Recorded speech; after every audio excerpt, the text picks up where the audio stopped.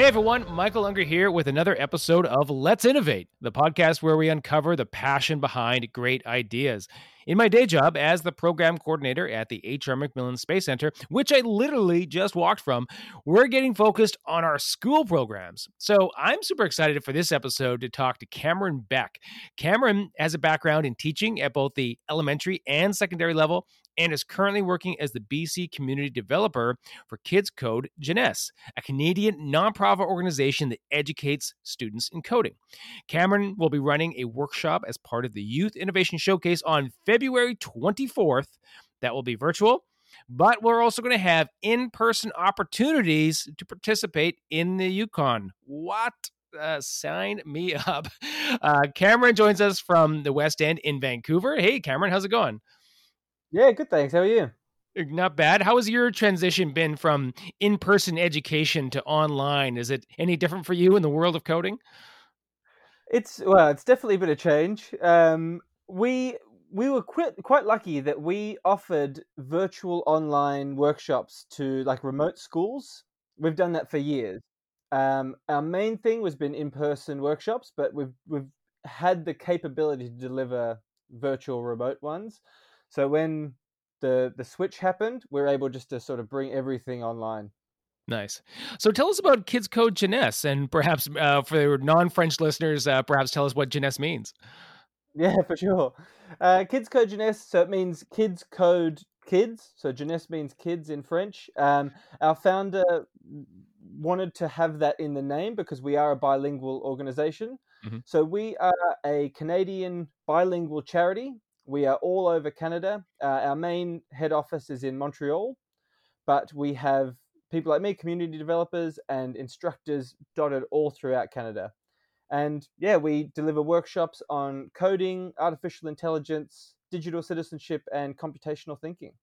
Cool. Now, here's a really basic question because I don't come from the world of coding, but if you're an English speaker and you're a French speaker and you're using the coding language, are you working in the same language or is there differences for English and French?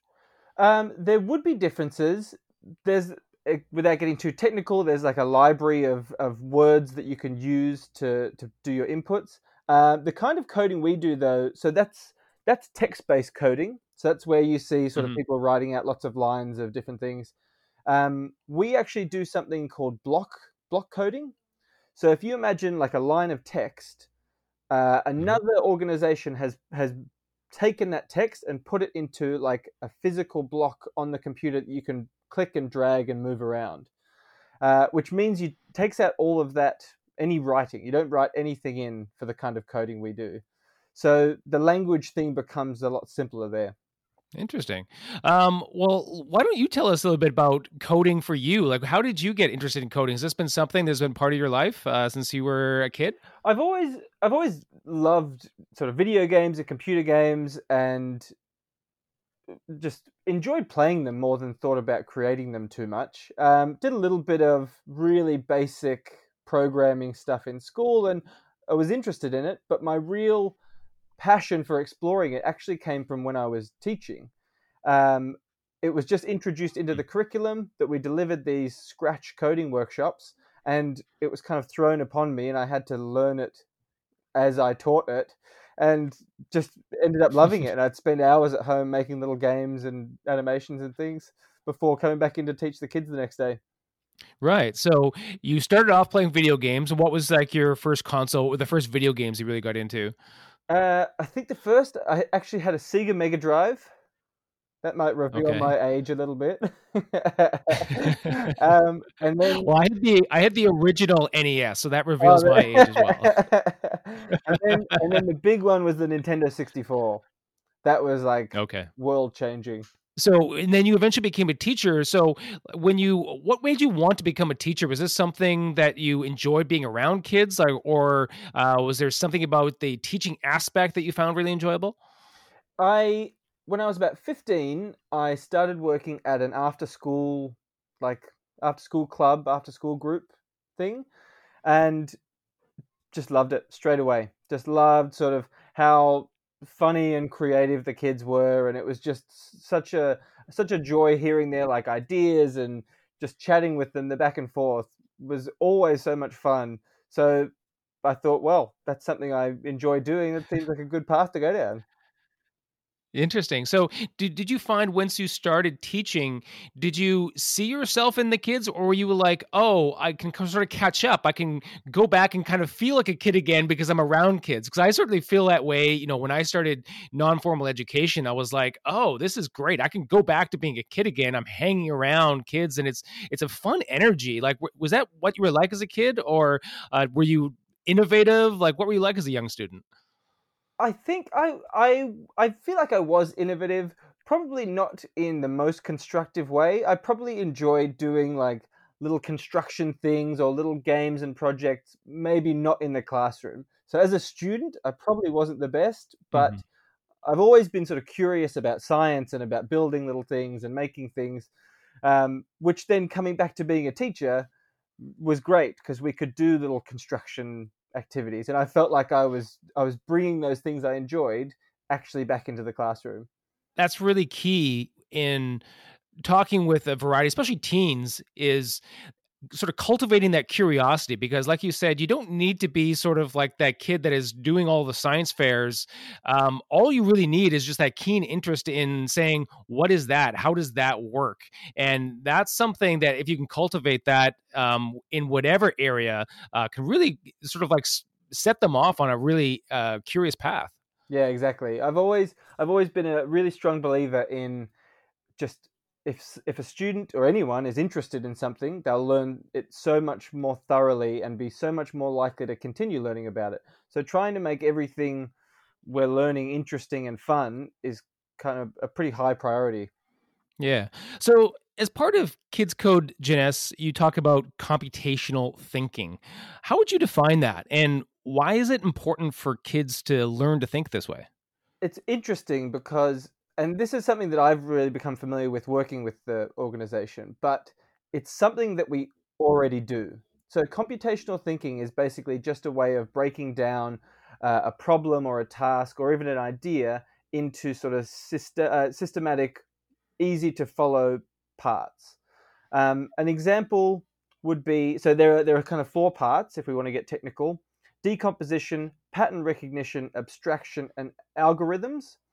So if you think of, you want to draw a picture of a house, you break it down into the basic Hmm. shapes. You know the shapes that you're going to use. You know the patterns. You know that we think of a house that we've seen before, all kinds of houses.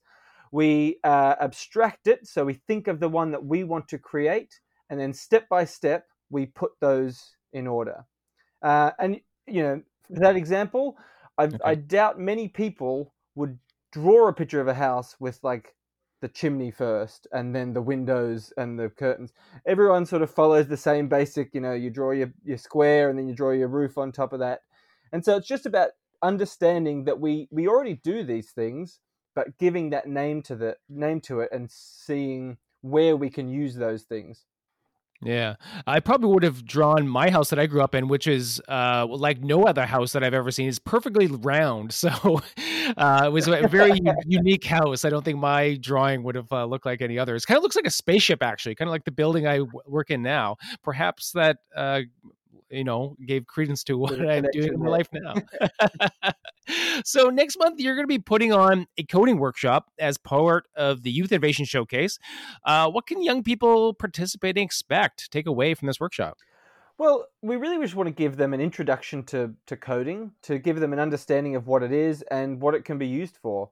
Um, we we don't want people to be sort of scared of coding and think of it as this big, daunting, really technical thing that's happening behind the scenes on our computers. We want to bring it forward and have people be able to access it and be able to be involved with it. We strangely we want people to know enough about coding that they're not just doing it for coding's sake, that they want to, if they want to make a computer game, they can use this platform. If they want to make an animation, they can use this platform. So giving them the tools to get creative or to even problem solve. And what sort of like how long has this organization been around? Like, what have you seen any results of kids that have gone on to post secondary education, or perhaps started to work for companies? What sort of testimonials have come out of this? It hasn't been that long. Only sort of 3 or 4 years, but so I don't know if we've really seen the long-term effects of it yet, but Right. sort of each year we're reaching more and more students. And again, we, although we'd love to have people sort of enter in a career of computer science because of us, it's more just about trying to expose everybody to it. Like if we could just get everybody to understand it Hmm. enough that they can do some little projects or just understand what's going on when they hear about coding or they hear about artificial intelligence. That's kind of our goal. Yeah, and that's very similar to our goal, at the Space Center. Sometimes I tell kids, you don't have to be interested in space exploration to be excited looking through a telescope and just understand sort of like where the Earth is as part of the grand scape of the universe. And so I see that very similarly. You have these really basic tools, you understand coding and, it's exciting, but you don't necessarily need to like follow through with it on a career, right? Yeah, exactly. And just seeing it as another way to do an activity. We actually we're trying more and more to promote the use of coding in other curriculum areas. So, you know, creating lessons that use coding platforms to complete like a literacy task or a geography task. Hmm. Have you, do you have any examples of that you've been working on? So one that we show, because we deliver a lot of teacher trainings as well. Okay. And one that we show as sort of an example with that is we've created like a world, like an atlas world map, and made a little sprite, which is like a coding object, and the student then has to get their aeroplane to fly around to different places in Earth to around the map to find out different things about places. So instead of creating a poster or a PowerPoint or something, they can have this interactive thing where they're still having to go and find out about those countries, Mhm. but the way that they're showing their work is through a coding platform. Awesome. This kind of reminds me of like, I didn't have coding workshops when I was going to school, but I made up games, just sort of like little games, like almost like what you're describing, except I didn't have the tools to kind of create this. And this sounds like a really cool after school project that someone could get involved in. And, something like the workshop, I think would be really valuable for them. Yeah, hopefully it just gives them like some more tools to help bring their ideas to life. Yeah. So we're almost out of time, Cameron. This past year, our world is changed a lot. What's been this like for you? As an educator, as someone that's interacting in a world that's now very distant from a lot of people. Like, what's this past year been like for you? It's had challenges, definitely. As I said before, we've as an organization we've managed to continue delivering what we want to deliver online, but a big part of my job is getting to know the community and building those relationships, which Hmm. is so tricky when we're not meeting anywhere. Like being able to go to a Yeah. school and have a chat with the students and the teachers and have that moment where we're just having fun together. We've learnt the basics and now Hmm. we're just playing and having fun together in a room, learning some stuff and trying out some things. That's been really hard to not be able to do those for sure. Yeah, there's a lot to be said for just reading a body language when someone is learning and knowing that they may have a question, but they don't quite know how to ask it yet. When it comes to coding, is there techniques that you have sort of found to kind of try to anticipate those questions, those sort of especially because they don't have the language yet of how to ask how to do something. Do you have any techniques that you've developed? A lot of it comes from knowing where those sticking points are. I find if I have worked through a workshop or an activity myself, I know I can sort of pretty much figure out where the issues are going to come up. I know which bit doesn't quite Hmm. flow the right way, and so you can kind of get ahead of it a little bit by understanding the application of it yourself. Yeah. So as this next year, hopefully, as we get a vaccine, as the world opens up again, is Kids Code Januza? Is some plans for the future? Are you going to keep with workshops, hopefully in person? Yeah, so hopefully we can start doing some in-person workshops again. We've also we've launched another online resource which we're hoping people have found useful, especially with remote learning and things. It's actually dealing with the UN's global goals. So Mm-hmm. they have 17 global goals about sort of trying to make everything better. Sustainable Development Goals are their official name, and we've created this big online resource for specifically about reducing plastic pollution. So there are sort of little activities and extension things and lots of information for people to work through on that. So that's been a really exciting new thing that almost has come out of the changes this year, and something we're going to be doing for the next 10 years. So it's called the Kids 2030 Challenge. So for the next 10 years, we're going to be releasing a new challenge every year, which is a new exciting adventure for us. Awesome. That does sound really exciting. And I'm really excited for our workshop next month. That is going to be on February 24th. You can find out more information on our website, sciencefairs.ca, under the Youth Innovation Showcase.